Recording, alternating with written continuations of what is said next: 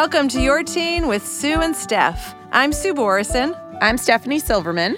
And today we're going to be talking about our kids after they graduate high school. Shockingly, we were no better prepared for the changes in parenting at that stage than we were at any other stage. So we're going to talk a little bit about what it was like for me and Steph. I had my oldest graduate probably 9 years before her oldest graduated. And she looked at me. From high school. Graduated from high school. And Stephanie was watching me with fear because I was so sad and really, really struggling with my oldest leaving for college and the sense that my family was going to be broken. And that sentiment plays out all the time online, where there's the one woman who is weepy and sad and just doesn't know how to let go, and the other people who are reacting differently with joy that their kid has reached this milestone and they're so ready for them to go off with joy, not with like shoving them out the door, and both kind of look at each other with this lack of understanding. Would you agree, Stephanie? I'm looking at you like this. It's funny how I can see you. It's almost like my face is in, if I move my face just enough, it's almost on your face. We could be the same person because there's a reflection. Wow, we're right on top of each other. Exactly. Metaphorically speaking. Exactly. We don't want listeners getting the wrong idea because that would be really bad. No, I would agree with that. And I was thinking about, well, when Sue was telling that story about her oldest leaving, is that my oldest, like she said, was 9 years. So that was my oldest, was 9 years behind that one. And then I had my other kids. So my kids were 11, 8, and 6. And I was saying I could barely take a shower without somebody coming in or go to the bathroom. And so to try and pick, well, one, I didn't know what was wrong with Sue. So I thought I didn't make the association between Sue's behavior and her kid leaving for college because it wasn't even in my head. So I'm watching her thinking, someone in the home is dying. They've gotten some bad diagnosis. Something's going on that I'm not aware of. I'm watching because I'm so far from that. And Stephanie's right to have felt that way because I was really grieving in advance of her leaving in a way that probably most people do that after a kid leaves, but I'm like a griever before it happens. And I also wasn't self-aware enough at that time. I was afterwards to realize that I probably should have gone for therapy at that point because it was probably weighty for my oldest kid. I mean, who wants to feel like you're causing this to another human being because you're growing up? It's so unhealthy. And my reaction was so unhealthy. But, we all have a firstborn. Is it? I was just going to say, I don't know that I think that's unfair to say that it's unhealthy. That my reaction was unhealthy for her. Well, okay. Yeah, I guess that's like fair. It's not fair to put on a kid the weight of your grief. No, totally true. And I think the other thing is, and you know me well enough, that my reactions are later. And they're not necessarily, yes, I felt like I've had two go off to college and different feelings, different kids, different feelings, but I definitely... Which one did you feel worse about? I will not answer that on the air. Redirect. What do you say in the courtroom? Disregard the jury. Disregard the comment. Exactly. No, different reactions, but I also, and I've had this when they've left for camp too, I'm okay with saying goodbye to them. And then we've had a visitor's day, or in the college world, they come home for Thanksgiving or a break. I find those departures way harder. Yeah, after they become more real to you, yes, it's harder. Yes. Yeah, and I think people respond better to your way of loss than mine. Because mine is Who's like... the people in that sentence? Like friends, people around, acquaintances who would say to me, hey, everything okay? And I'd be like, well, my daughter's going to college in a year. And they couldn't really sympathize. It was like, wait, so your kid's home for a year? Way to be in the moment. Exactly. Well, and I wonder how this all fits together. It's very interesting. I was saying the other day that how I think I'm atypical. So I watch people on Facebook, right? So it's senior year of high school, and I'm watching, for one of my kids a year ago, and I'm watching all the friends post things like, how do I can't do it. It's the first of the last? Yeah. Right. Yeah. The first of the last. It's the last first day of school. Now, I'd have to, I'm not good like that. So I'm always like, wait, it's the last first. Wait a minute. This is the last one? So it takes me a while to process. And then once I've processed it, then I'm like, oh. And I'm watching all this and I'm thinking, who cares? I mean, that's really what I'm thinking. Seriously. Like, I honestly. So I would say that's a little cold. Like, Cold. Well, it's just sentimental. Like where we go like, oh my God, we're counting down now. We have 3 more weeks with our kid at home. And so there is my baby graduated from high school and is going to college.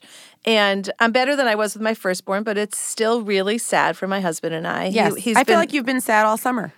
Well, he's been a good third in our marriage. Really. Because who doesn't need a good third in their marriage, right? Yeah, and also, he is my husband's best friend, so that's really sad to think about it.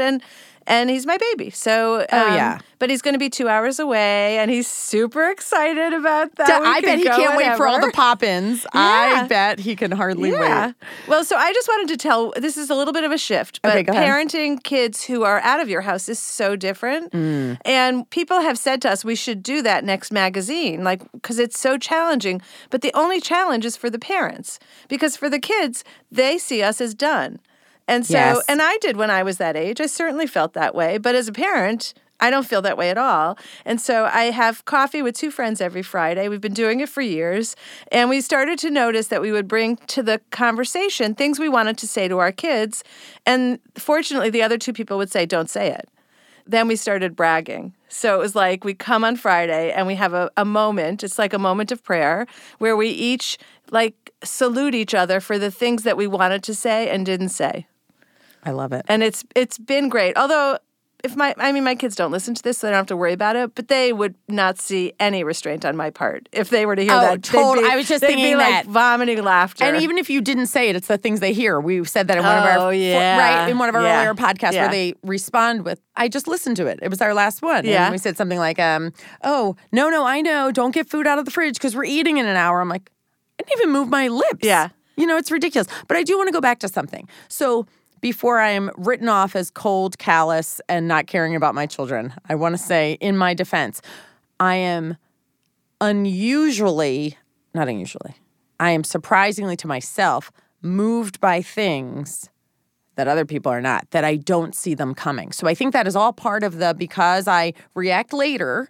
And I just said this to a friend, my oldest, this one we were talking about, just graduated from college in the spring. And I don't like any kind of pomp and circumstance. I don't like any of that stuff. And the music played and they started walking in. I was like, I have still, even just sitting here telling the story. All of a sudden, my breath was taken. My breath was taken away. You didn't expect it. Yes. But also, I would say, I think music has a visceral, it assaults me at times where I least expect it. Mm-hmm. And it's unpredictable. Show me a video of kids singing. Oh, done.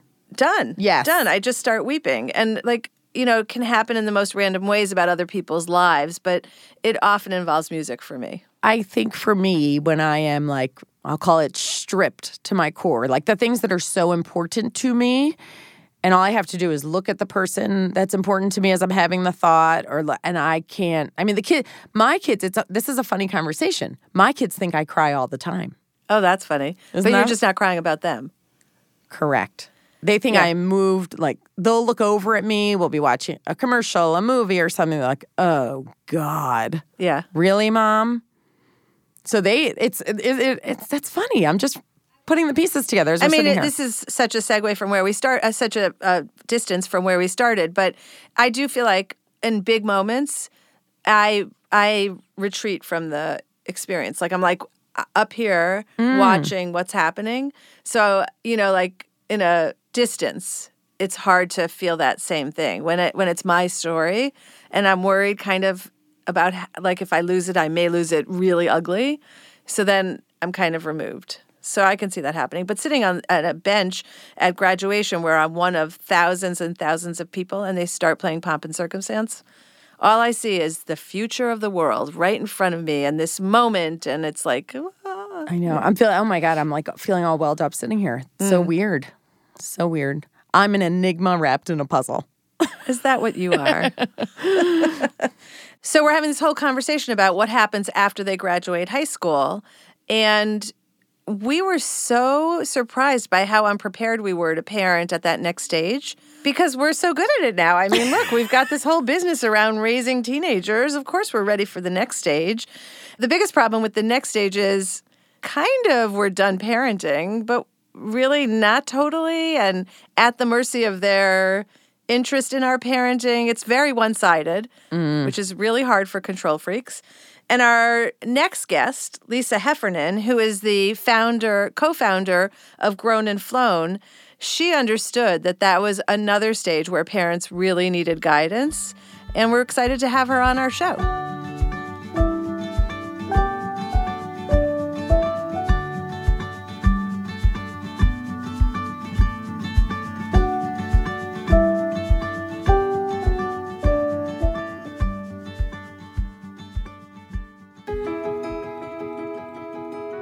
I have sent 5 kids to college. It's insane. 5 kids to college, 29 years of parenting, and now my baby 2 weeks ago left for college.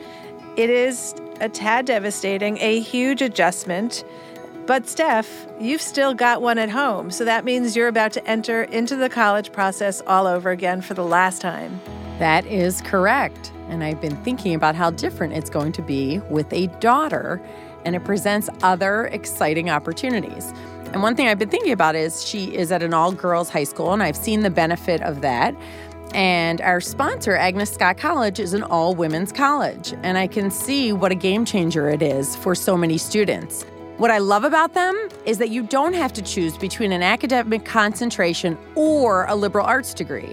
At Agnes Scott College, you get to do both and customize your experience, all of which include leadership development in a global society. So check out their summit program at summit.agnesscottcollege.com to learn more.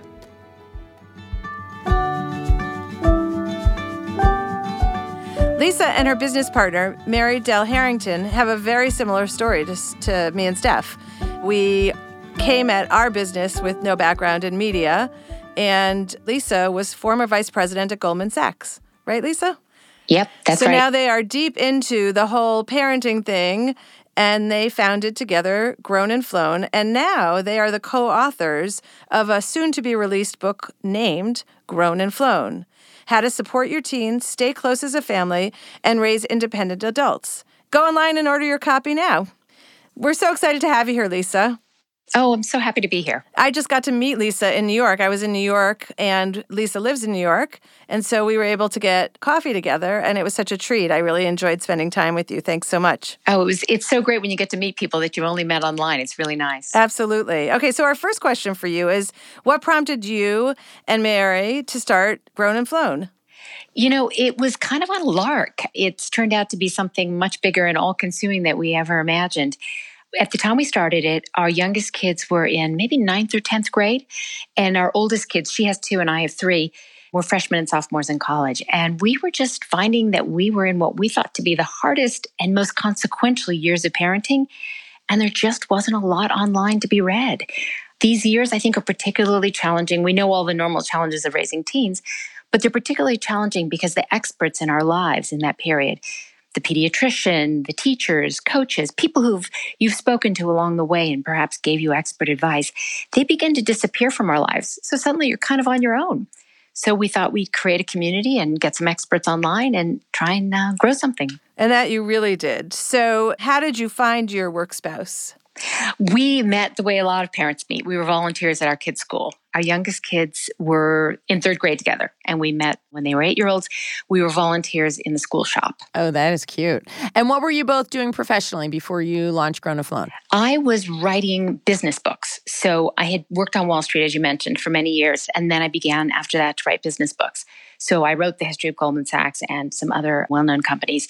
And Mary Dell was at the time working with pet therapy in a hospital. So a natural segue to the next part of your life.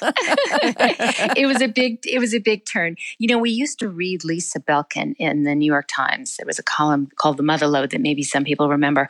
And occasionally Lisa would write something about teens, and I would drink those columns like somebody thirsty in the desert. It would be like, oh my goodness, someone knows what I'm going through. Someone has got a window into my life. And I thought, what if people could get that kind of content all the time? So that's what we did. How did you, because we hear this all the time when we talk about raising middle schoolers and high schoolers, how did you balance telling your kids stories? Because I remember reading that, I think it's actually in your introduction to your book, that you guys felt like you had 5 like lab animals to be your We call them data points. Oh, that's lovely. That's such a nicer way to say it. I think we just call ours rats, right? Rats? We had Okay. 8. Yeah. So you have these 5 data points, and it's their own stories. How did you balance what was private for them, but something that you were struggling with and wanted to share with other people? It's super tough because you really can't tell your kids' stories. At the point at which, as I said, our youngest kids were 10th graders, it's their story to tell. It's not our story to tell. You try and write from the point of view of how you're experiencing things and what you're thinking, and leave their story as the broadest outline. So you can say a kid is struggling with school and leave it at that. You don't need to delve into the details of why they're struggling in school, and then tell your story about how you're reacting to it, how you're feeling lost because you can't really run in and talk to the teacher the way you did when they were 3rd grade, how you're trying to get them to take some actions to remedy their situation. So you focus on yourself rather than focusing on them, because it's not your story. You really can't go online and tell your teen's story. Well, that's interesting because we have it and you have it, that people write for us about their lives all the time, and they put themselves out in a very vulnerable way where they are, in fact, doing that and really giving the scenario of what they're coping with in hopes of making someone else feel less lonely in that same scenario. So it's an interesting space when you're trying to protect your kid from overexposure, but you also want to be sharing, right? We find that our writers get permission from their kids by and large. I'm sure yours do the same. Their kids are interested in putting their stories out there, either because they've been very public about their story, or because, as you say, they really want to help someone else. And this is, for many families, we find this all the time. I'm sure you find the same. It's life-changing. To hear that somebody else is going through the same exact thing you're going through really changes your outlook entirely. And also broadens your ability to find places to get help. When people come into our community and they have a problem, they may not know anyone in their real life world who can help them with that problem. But when you come in line to a community and others have had the same experience, you actually get help that changes the problem and changes the course of your life. You get help and you feel less lonely. So absolutely. It's wonderful. So along those lines, let's go with that theme. What are the 3 biggest challenges of young adulthood that you hear from your readers? I think the biggest one is kids finding their paths. We grew up in a world where there was just fewer options, I think, and you were expected to find a job. You were expected to become a teacher or a nurse or a lawyer or, a business person, and that would be your path, and that's what you would do, and you jumped on it, and there was a clear way of getting there. There were milestones that were easily demarcated. I think the economic pressures are much worse on our kids. The debt pressures are staggering on kids who've been through the college experience. And so I think finding their paths is a very difficult thing. And I think it's one of the places parents can be really helpful. So our kids are dealing with their own set of challenges. But as we know, the parents are dealing not necessarily with those same challenges, but a whole set of their own. What did you find in particular for yourselves and for your readers and writers and your community? You mean the parent challenge in getting them through this stage? Well, in parenting, not even getting them through, just in parenting through this very new experience of raising young adults. One of the biggest challenges I think people find is we have this expectation that it's going to be somewhat like what it was like for us. And our relationship with our kids, and this is not me in my relationship or you in your relationship, but generationally, is so fundamentally different than the ones that we had with the previous generation. So there's been lots of research on this. There's a lot of surveys and data that shows that they want to talk to us more. They like us more. They want to spend more time with us. They like us more. They like us more. Isn't that fantastic? It's so heartwarming. And they confide in us more. The difference is for both sons and daughters. It's even more pronounced for boys. Whereas we might have struggled with some of these problems ourselves and maybe called our parents once a week and maybe told them our problems, but maybe not. They come to us with their problems. And so you are constantly on that narrow balance beam of trying to figure out how much advice to give, how much directive perhaps to give, how much to sit back and just listen, and when you've overstepped. And my experience is, when you've overstepped after you've done it, not before you've done it. So there's constantly that feeling like, oh, I should not have said that. Because you want to give them the benefit of your experience and whatever wisdom you may have gathered, but you really don't want to direct their lives. The worst part for me is when they set me up. because they ask me for advice, but they don't really want my advice. And then they're pissed off with my advice. I hate that. Well, so often you have to, and I know you know this too, you have to sit there and think to yourself, do they just want me to listen?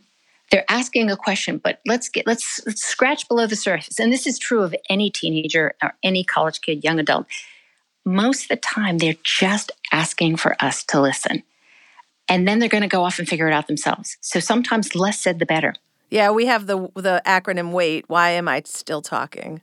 Wait, yes. Was it wait? Yeah, why am I talking? Why am I Wait. talking? Who did we hear that Someone from? just told us it's so good. It was someone on our podcast. My favorite is Lisa D'Amours, which is that so often they're asking you to take out their emotional trash.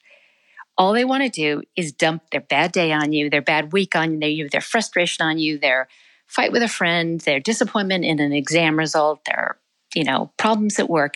They literally just want to dump it on you and then walk away and feel better. And you know what? That's okay. Except I feel worse. Like, that's true. The war wound is that you feel better Yeah. and I feel worse. I always picture it like a weight, that they've got this 10-pound weight and they're like, here you go, Mom. And they're out the door. Yeah. They've just gotten rid of it. So, you touched on something. It's funny. I'm thinking about what you were talking about in terms of research, and they want to talk to us more and they call us more and they want our opinions, and they're grown and they're sort of flown, right?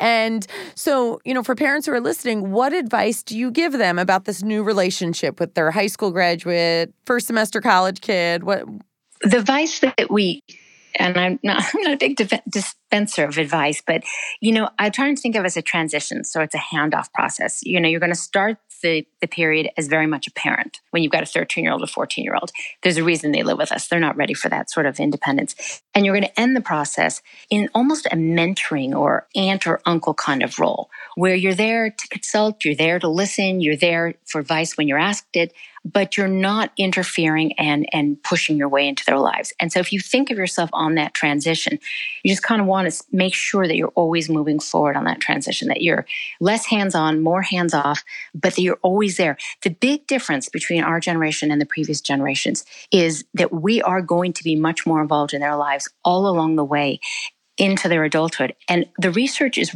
really, really good about how helpful this is, how the kids who have close relationships with their parents are less depressed, are less anxious. There was some great research done around college freshmen, that college freshmen drank less alcohol on days when they spoke to their parents, even if their parents never mentioned drinking. So we continue to be an important and really positive influence in their lives. I don't think parents should get themselves all bent out of shape about being helicopters. I think most of us are not helicopters. I don't think that's the risk. But that you're on this transition where you're moving towards this mentor role. That's the goal that we're trying to get to. You just said something about college freshmen. So I have a friend who has one. And so is that friend in quotes? Yeah, I have a friend, a really good friend. I know somebody who has one? a college freshman. So let's talk about those challenges when that first one is home, I don't know, for like a summer, and you're laying awake at night because they're used to doing their own thing. And all of a sudden they're under your roof. To quote our parents, their whole generation, right? Did any of them not use that sentence, when you're under my roof? What does that look like? It's really challenging. Well, first of all, you're awake because they're in the kitchen making food and it's 2 a.m. and you could kill them.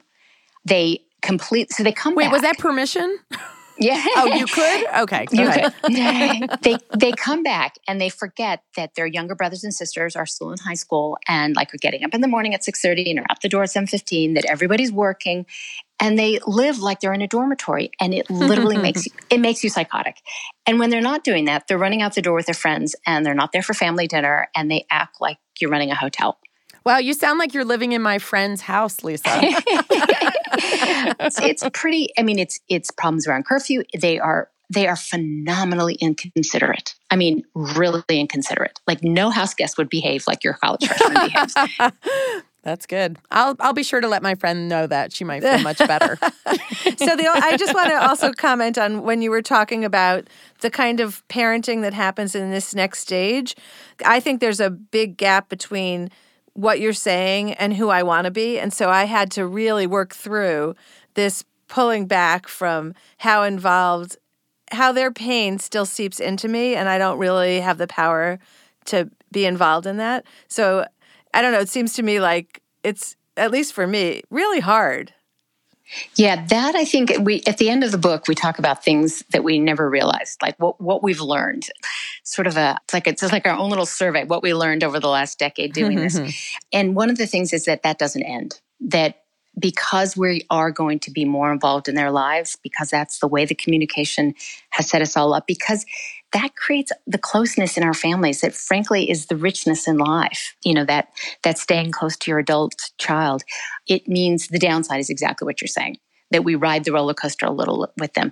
Lisa Belkin, who I mentioned earlier, had a great metaphor that you can stand at the ticket booth. You don't actually have to get on the roller coaster with them. You may watch them ride it, but you don't actually have to ride it with them. That's great. Yeah, well, I would like. Yeah, I would isn't that like great? to. I need to find out how that happens. I think about that all the time. Yeah. It's a great I literally metaphor. say to myself, Feels like such a waste of a ticket. stand at the ticket booth. Stand at the ticket booth. Don't get on the roller coaster. Don't buy it. Right. So you mentioned the end of your book where you talk about the things that surprised you most. This one is just so true. I love it. I'm just going to quote it, and then it will tempt everybody else to go out and buy the book. We will wage the battle between helping them too little and helping them too much all of our lives. Yeah. That is just, it's like I said, it's like a balance beam. It's this narrow little space that we try and, find footing on all the time. They're your kids. You love them more than life itself. You want to be helpful. You want to be supportive. You do not want to disable their adulthood. And you're constantly trying to find the best way to do that and remain close. That's what the balance is. That will never, I somehow thought that when my eldest kid went to freshman year, that's it. Great. We're sorted. No, that was just the beginning of a new kind of balance that we were going to find. I jotted down as you were talking. You said something earlier, Lisa, and I wrote down done with a question mark. And right after it, I wrote never ending. Never ending, exactly. But again, isn't that the richness in all of our lives? I mean, don't we want to know them and be close to them and, have that relationship be one that matters, above all of our relationships, or, as much as all of our relationships. Yeah, it's funny. I was thinking about this recently, and I'm actually a little choked up when I just read, I was looking at the lines Sue just read from your book, and I hear a lot of parents talking about, these teen years, obviously because of what we do, and saying they wish for the toddler years back. And maybe I'm in the minority, but I find these years so much richer. It doesn't mean they're not difficult, and it doesn't mean they aren't fraught with the where do I step in, when do I buy the ticket and not get on the ride moments. But I find them so much more meaningful, like just in a different way. I don't know if I'm articulating it well, but I love words. I love the depth of relationships. And so for me as a mother, it's where I have found the most joy. It's just it's a gift like nothing else to watch a human being emerge, to watch the adult emerge from the child, and to watch your kids make their way in the world. And to know that you're there, not as a support, like a scaffolding support, but as a support when they need to come back and just get a little bit of, I almost think of it, do you remember when they were little and they went to the park and they would play on the playground and they would run back over to you and they would put their hand on you and look at you and then they would run back to the playground? They didn't actually need you to climb the jungle gym. They didn't need you to go down the slide. They just needed to know that you were there every so often, just to touch, you on the knee and say, Mom's still here and I'm off. Adulthood is kind of like that. When they call you and say, oh my God, I had the worst day. And they just dump it all on you, as we were talking about. And then they run off to their adult life that they're very much and totally capable of doing. That's a wonderful thing to be able to do, to share that with them and to be there and to be that for them, that, that you're helping them in that way. All That's of a beautiful lives. picture. I love that. It's so tender. Translating that tender to the maybe not tender moments that we sometimes experience with our adolescents.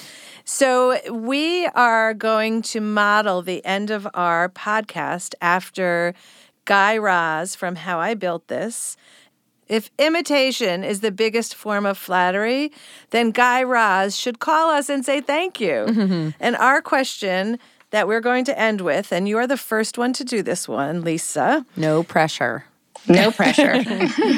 What is the biggest myth about parenting college-age kids? The biggest myth about parenting college-age kids, I think, is that they're gone. We went off to college and we called our parents once a week, and we really were gone. And when you send a kid to college, I think in your mind, you very much have the model of you. You throw yourself back to the 1980s or the 1990s and you think, My parents dropped me off and then I called them once a week. And that was our relationship. That is not the relationship we have with our college kids. As I said, they like us. They want to be with us. They confide in us more because we can text and message and group me. And because let's be honest, the college school year is about 15 minutes long. They're back before you know it. They're not really gone in that way. So like a lot of families, I think probably most families, my family has a group chat. And I call it the digital dinner table because it's the place that the five of us just continue the conversation online that we had for 20 years over a wooden table. And I think many families find exactly the same thing, that they're just not gone in the way that we were gone. So I find that the panic that most parents have about their kids leaving for college is that they're basing it on their own experience, and their experience as a parent will be entirely different than their experience was as a freshman. Lisa Heffernan, thank you so much for being with us. You left us with some beautiful imagery, and really everyone should go out and buy your book titled Grown and Flown. Thank you. Thanks, you so Lisa. much. Thanks for joining us for the Your Teen podcast. If you have any topics that you want us to talk about, let us know on our Facebook page or email editor@yourteenmag.com. Your Teen with Sue and Steph is a production of Evergreen Podcasts. Special thanks to executive producer Michael D'Aloia, plus producer Hannah Leach and audio engineer Eric Koltnow. You can find more from us at yourteenmag.com, at evergreenpodcast.com, or anywhere you listen to podcasts. And don't forget, if you like today's podcast, please leave us an iTunes review. Help other parents find our podcast. We'll see you next time.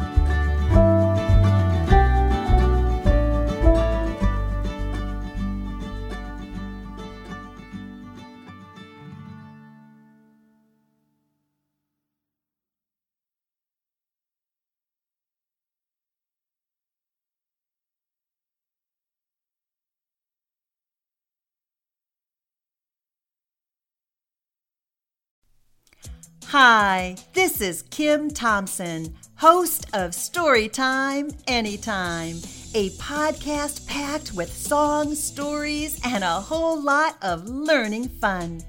Each episode will explore a new topic like dinosaurs, sharks, space travel, chemistry, horses, reptiles, and so much more. New episodes are out every other week, so check us out wherever you get your podcasts or at evergreenpodcasts.com. It's really story time and music at its best, exclusively for kids.